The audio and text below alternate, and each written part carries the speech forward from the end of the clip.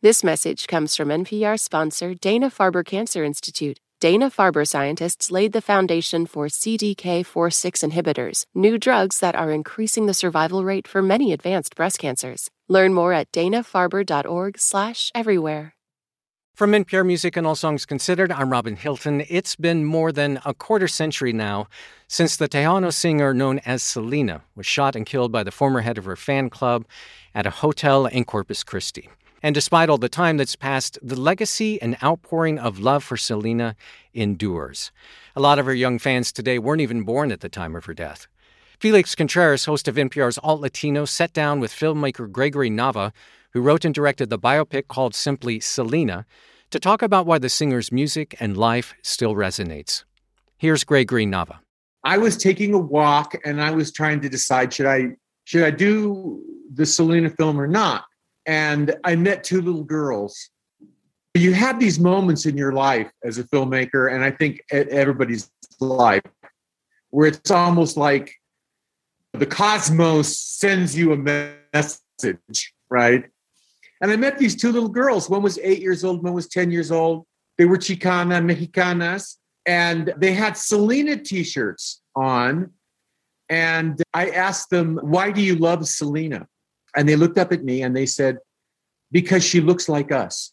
And that was like an arrow to my heart. It just broke my heart because I realized at that moment that all of our young people and all of our young women, they have no images on the screen that they can see, that they can relate to, that they can identify with. They live in a world of blonde young women, and they have no young women who look like them. And they have no Disney princess. We still don't have a Disney princess. So at that moment, I thought, I'm going to make this film, and I'm going to make it for those young girls. And that's what started my journey to do this film. I was very touched by Selena's light, and I felt that I wanted to do a film to bring all the talent that I have and bring all the most talented people I know to come together to make a film that would preserve that beautiful life of hers so it could live forever. From NPR Music, this is Alt Latino. I'm Felix Contreras. This week, we're celebrating Selena.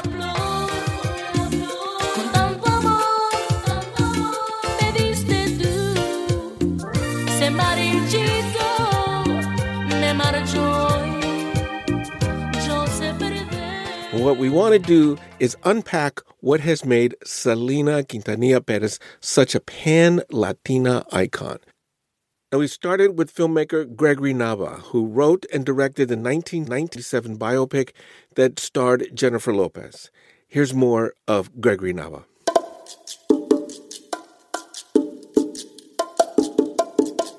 I'll tell you a story. They have this big event, outdoor screening event, Sinespia in Los Angeles. And they did a 20th anniversary screening of Selena at Sinespia.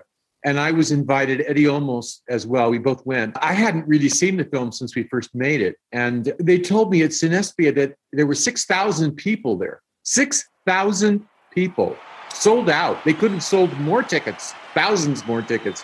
They told me it sold out in less than 2 hours. It was the fastest sellout they've ever had in the history of Sinespia. The place was packed. Eddie and I were looking and we're going, we couldn't believe it. 6,000 people. And there I saw these women who were like the young girls I met, only now they were grown up. And they had their daughters. And they were dressed like Selena. And their little daughters were dressed like Selena. It was almost like the legacy was being passed on to their children. And they had grown up with Selena. And the entire audience had the film memorized. They recited all the dialogue along with the film, and they sang the songs along with the film and danced along with the film. And Eddie and I were going like, we couldn't believe it. When Eddie does his famous scene about it's tough to be a Mexican American, the whole audience had memorized that scene and they were reciting it's tough to be a Mexican American along with the movie. And going crazy. I mean, applauding and going nuts. Listen, being Mexican-American is tough. Anglos jump all over you if you don't speak English perfectly. Mexicans jump all over you if you don't speak Spanish perfectly. We've got to be twice as perfect as anybody else. Eddie and I looked at each other and we went, what hath we wrought? I mean, a movie takes on a life of its own after you make it. And you realize that this film had taken on this tremendous life outside of anything that we had anticipated or anything that Warner Brothers had anticipated. The movie's more popular now than it was when we first made it. So I think that for us, it is humbling to see the work that we did. And again, I feel like we were vessels through which this thing flowed. And I think that Selena, where she is now in heaven, is smiling at all of us and with all of us at the beauty of the legacy of the film.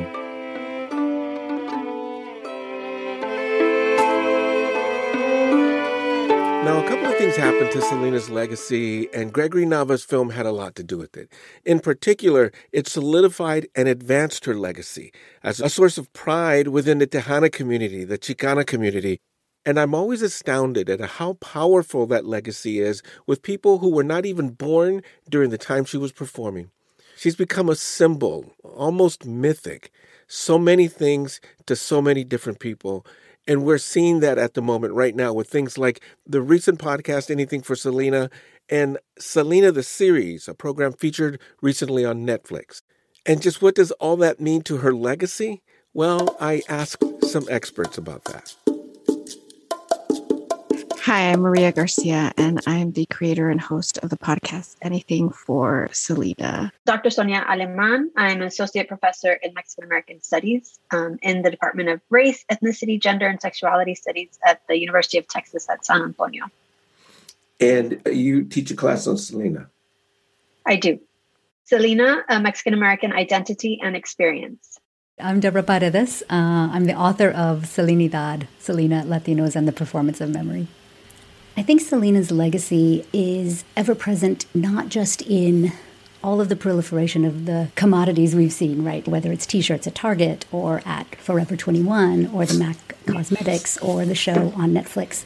I said in my book, and I think it's proven to be true in the years since, that it's always been more interesting to me to look beyond the official commemorations of Selena, to really understand her impact among not just Latinos, but the world at large. And I think we see that precisely in the tremendous proliferation of Latina voices that we see, whether they are commemorating Selena directly, whether that's Maria's podcast or Kat Cardenas writing in the recent issue of Texas Monthly, or any number of young women who I think are finding their own voice, sometimes through the remembrance of Selena. But I do believe that that is where I think we find so vibrantly her legacy, just as we saw it in those thousands of young Latinas who auditioned for the role of her for the 1997 movie. And for them, it wasn't really about being cast in the movie in many ways. Those young Latinas I talked to then sort of understood, like, maybe this is a publicity stunt, but I'm not here for that, right? I'm here for articulating my own voice and my own style and my own independence. And so I think that definitely continues to be part of the legacy we see of Selena. And Maria, from your perspective as a journalist, what is her legacy?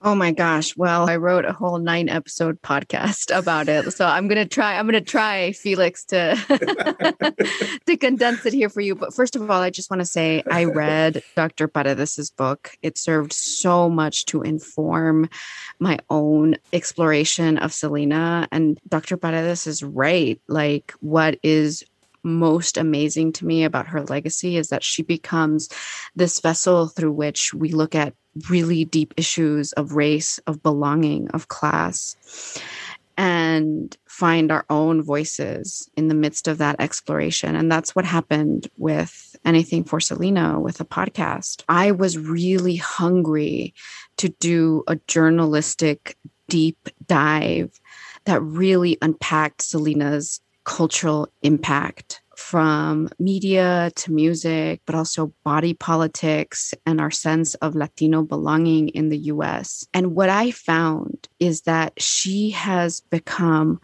perhaps the most ubiquitous symbol, that her face And her iconography has become a shorthand, a symbol for an entire sort of American identity or American ethos of belonging. And it's been such a powerful journey to sort of discover her more deeply and in the process discover myself. This is not a new phenomena. Like, people have been devoted and have loved her for generations. What does feel like a particular moment for me right now is that there's more generations that she has been passed down to.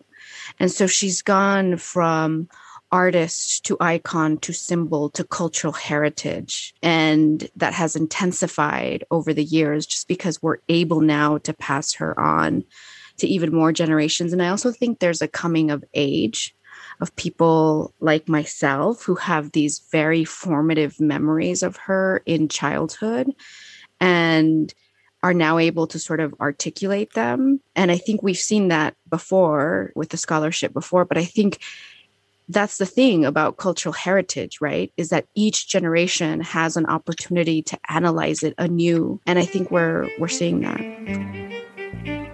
You're listening to Alt Latino, and we're talking all things Selena on the occasion of the 50th anniversary of her birth. Sonia, I'd like to get you to weigh in, especially considering the fact that you teach a class on Selena, so that the significance of that legacy must be part of your core curriculum.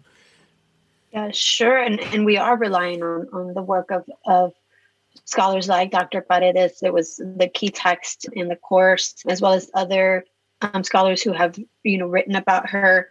And I think that what was resounding, especially for this younger generation of fans, right? So the students that were in my class, the majority of them were born after she died.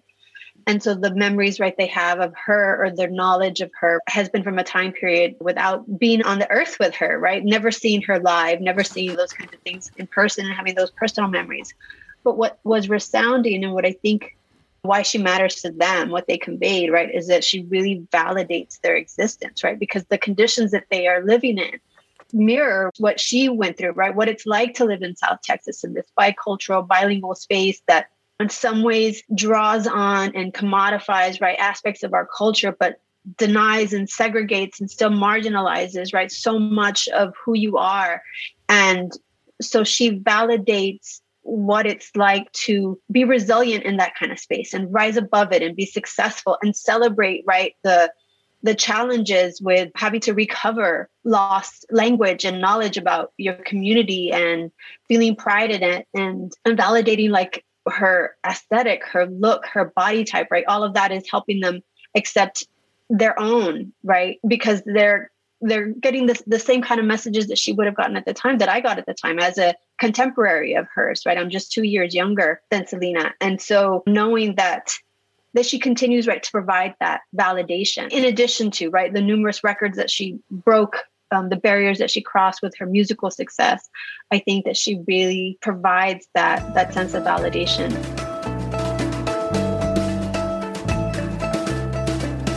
As you speak about breaking barriers, I want to play a little bit of tape for you with the film director Gregory Nava, who did the 1997 biopic of Selena. When the movie was released, 80% of our box office at the theaters was Latino, was Hispanic. But the film took on another life when it appeared on cable. And for many, many years, it was the number one film played on cable television. Huge. Whenever anybody put it on, they got big ratings. And I even had to then recut and make an expanded version of Selena with more scenes and more music from the movie for cable TV because people wanted more and more and more. And in cable, the film crossed over. It crossed over from the Latino audience to the Anglo African-American audiences. And today, everybody knows that movie, Selena, not just Latinos. I say, I made Selena. Everybody goes crazy. I was at a weight loss spa and met a good old boy from Texas. When he found out I made Selena, he went nuts. That's his favorite movie about Texas, is Selena, right? Here's this white, fat, old white guy, love Selena. I go to, stores and there are these blonde young women and they find out I made Selena and that's their favorite movie and their daughter's favorite movie. So the Selena phenomenon and her legacy has now permeated the whole United States, not just the Latino community. And again, that was because of everybody starting to watch the film when it went on television. So it's still one of the most popular films on cable, but for many, many years, it was the most popular film on cable. So the film has a quality, and I think, again, this is Selena's spirit, that transcends, just being put in a Latino box. Because here's the thing, Selena, what she had, the quality that she had, and we wanted to capture this in the film, she could cross over things in a way that nobody else had done before or really since. And here's this young woman, she was 23 when she died. She had this spirit. So what they told me, what her family told me and her friends told me, it wasn't just that she crossed over to mainstream English at the end of her career. The first big crossover that Selena made was as a woman in the Tejano music world, because the Tejano music world was all men. Selena was a woman. She became the most popular figure in Tejano music. She conquered Tejano music. She brought Tejano music to the country as a woman. And that had never happened before. So that was her first big crossover. Her next big crossover was as a Tejana or Chicana, Mexican American in Mexico. You know that in Mexico, they don't accept us. We're not well liked there necessarily, right? Here's this woman, she doesn't even speak Spanish that well. She becomes the biggest thing, a musical star in Mexico. They love her. This was a huge deal. We show that in the Monterey concert. Police are sending extra help. We were not prepared for a crowd this big. I've never seen anything like it. And then finally, at the end of her life, she crosses over from Spanish-speaking music into English music with Dreaming of You and all of these, they're now standards. So Selena could move through barriers that nobody else had been able to cross. She just walked through them as if they didn't exist. And the movie, channeling her spirit, did the same thing. Even in death, Selena's spirit brought barriers down. She had that special spirit. So what Selena had wasn't just Latina, it was universal. She had a universal light that has spread everywhere. Okay, after this quick break, more conversation. This message comes from NPR sponsor Hulu. Don't miss the new docuseries Black Twitter, A People's History from Onyx Collective and Hulu. Directed by Prentice Penny, executive producer of Insecure, Black Twitter, A People's History tells the story of how Black voices found a new home online and blossomed into a force for change, while laying down some hilarious tweets along the way. From the memes to the movements, see how this powerful community shapes culture, society, and politics. Black Twitter, A People's History is now streaming on Hulu. If you're a business owner, you know these sounds mean sales. And from the sound of it, your business is growing. Whether you're fulfilling orders from your home office or warehouse, Stamps.com helps you stress less about mailing and shipping and spend more time doing what you love most. Listening to ASMR. I mean, growing your business. But as you grow, so does the need for efficiency. Stamps.com simplifies your shipping and mailing process. Import orders from wherever you sell online. Find the lowest rates with the fastest delivery times. Instantly deliver tracking updates to your customers. And buy shipping and mailing supplies when you run low. Save time and money on mailing and shipping. Get started at Stamps.com today with code PROGRAM for a 4-week trial, free postage, and a digital scale. This message comes from NPR sponsor MassMutual. According to Calendar.com, the average person schedules just 4.5 hours per year on finances. MassMutual gets it. Life is busy. If you can't find time to plan your financial future, find someone who can. like a Mass Mutual financial professional. For the last 170 years, they've helped people plan for retirement, college tuition, and any other short or long-term financial goals. Learn more at massmutual.com.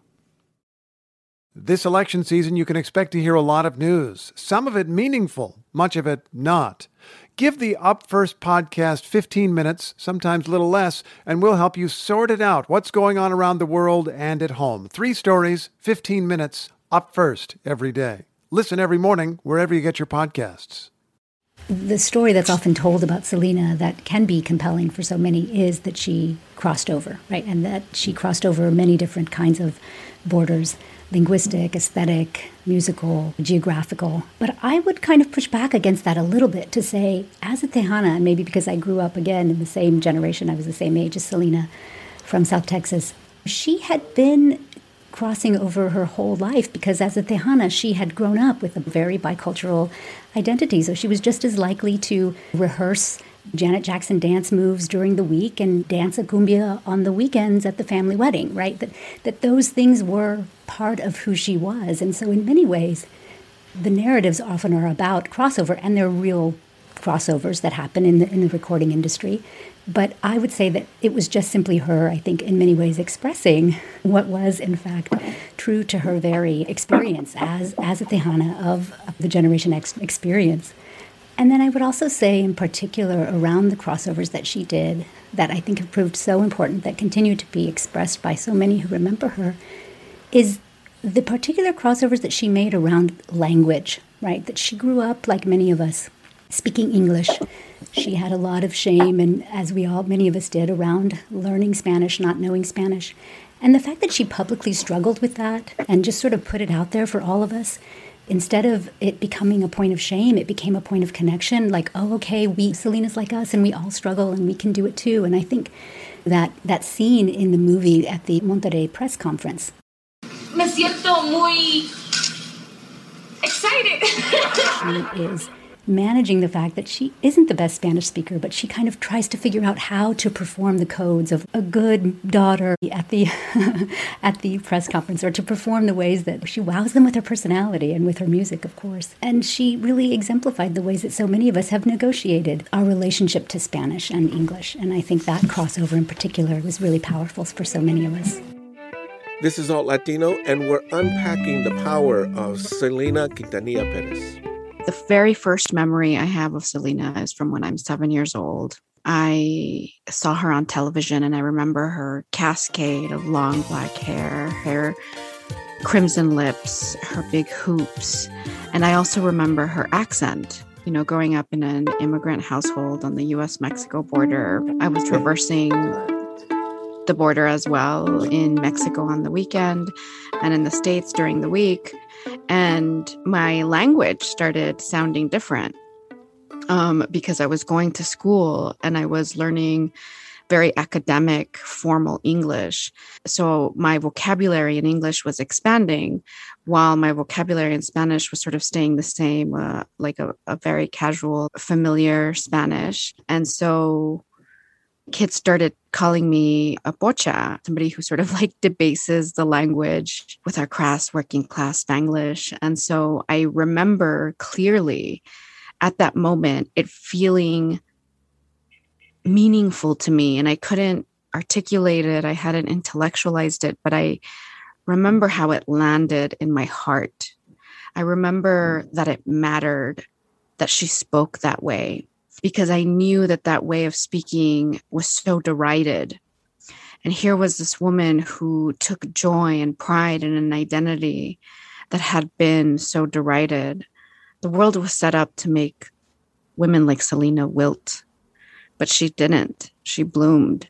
And that made a huge impression on me. It stayed with me forever since I was 7 years old. And that's why now at 35, like as a journalist, I wanted to go back and unpack like why it truly mattered.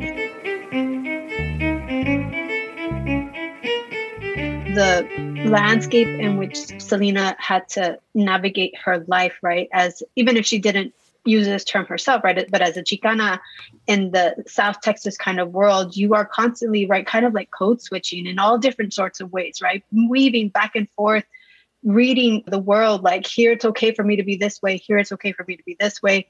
And so I think that spilled over right into the way that she pursued her career, because that's how she knew the world. That's how she navigated the world, because that's, who she was at that time. And I do want to also offer another point of pushback to Gregory Nava's comments about her doing these kinds of things effortlessly.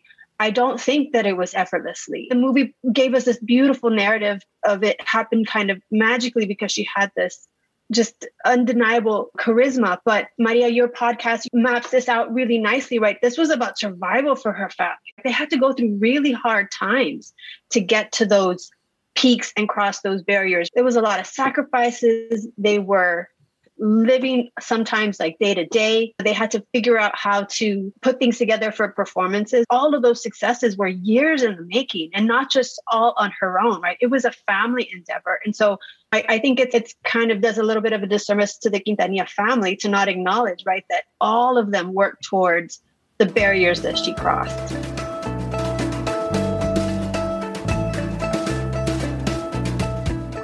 I do have some concerns about the way her disposition and the way her personality is portrayed. There were moments in the Netflix series where she was a little mousy. She was kind of in the background. She was not super sort of at the center of her artistry. And the Selena that I've come to know through my research was detail-oriented, was strategic, was thinking deeply about the blending of musical genres, because it was just a natural extension of who she was. She was deeply influenced, particularly by Black divas, and A Taste of Honey, Janet Jackson, Whitney Houston. And she talked about them and cited them very specifically. And she was thinking a lot with a lot of intentionality about how to bring in that part of herself, how to bring in the R&B that was informing her artistically into this form of American roots music, because that's what Tejano is. It's American roots music in the Southwest. And she was thinking about her artistry in a very high creative level. People sort of frame this idea of like, she was crossing over. Well, actually, like she was just being herself, and she was walking in the world, and the world was sort of crossing over in front of her. You know what I mean? Like that's what was happening. She was just being her true, authentic self. And her true, authentic self was somebody who had grown up on Tejano music and a very rural musical experience rooted in working class specific Mexican American sound. But she was also informed by the sophisticated mariachi that her mother listened to. She was also informed by like American pop.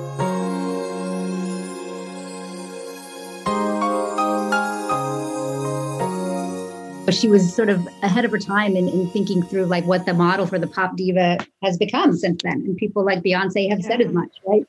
Totally. I agree. And if we look at sort of the iterations of Beyonce's career, her career started a few years after Selena's death. So it serves as this like really great example of another sort of woman from Texas who started at a very young age, who was also sort of groomed for performance from a very young age as well, right?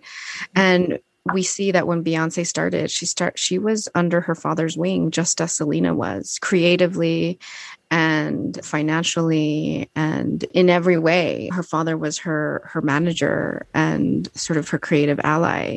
And then we saw Beyonce evolve as a creator and sort of then take charge and take the helm of her career. And we see the iterations of Beyonce from like Beyonce under her father's management to then Beyonce blooming into herself and into who she wanted to be as a performer. When I think about that is when I feel the most loss for Selena, because I truly believe that she would have had a long, illustrious career with like different iterations and different levels of evolution, that she would be singing Latin trap right now with Bad Bunny, and like that she would be at the top of her game.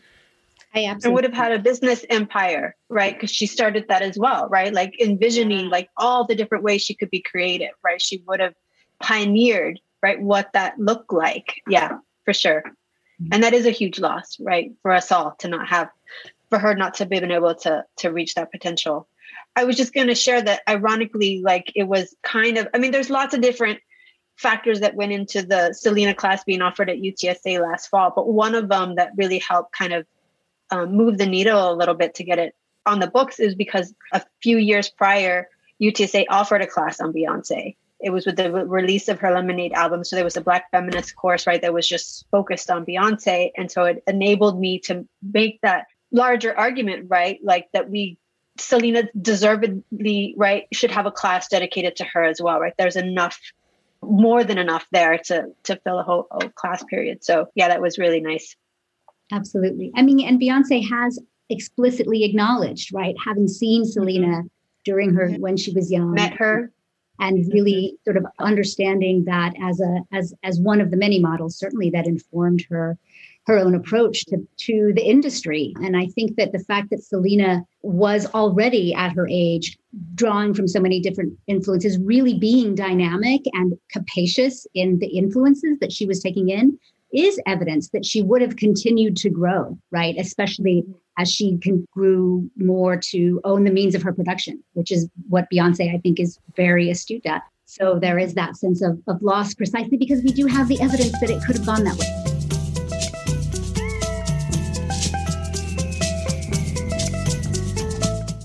My thanks to everyone who helped us explore the legacy of Selena.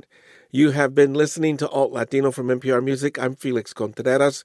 As always, thanks for listening. This message comes from NPR sponsor Vuori, a new perspective on performance apparel. Clothing designed with premium fabrics, built to move in, styled for life. For 20% off your first purchase, go to vuori.com/NPR.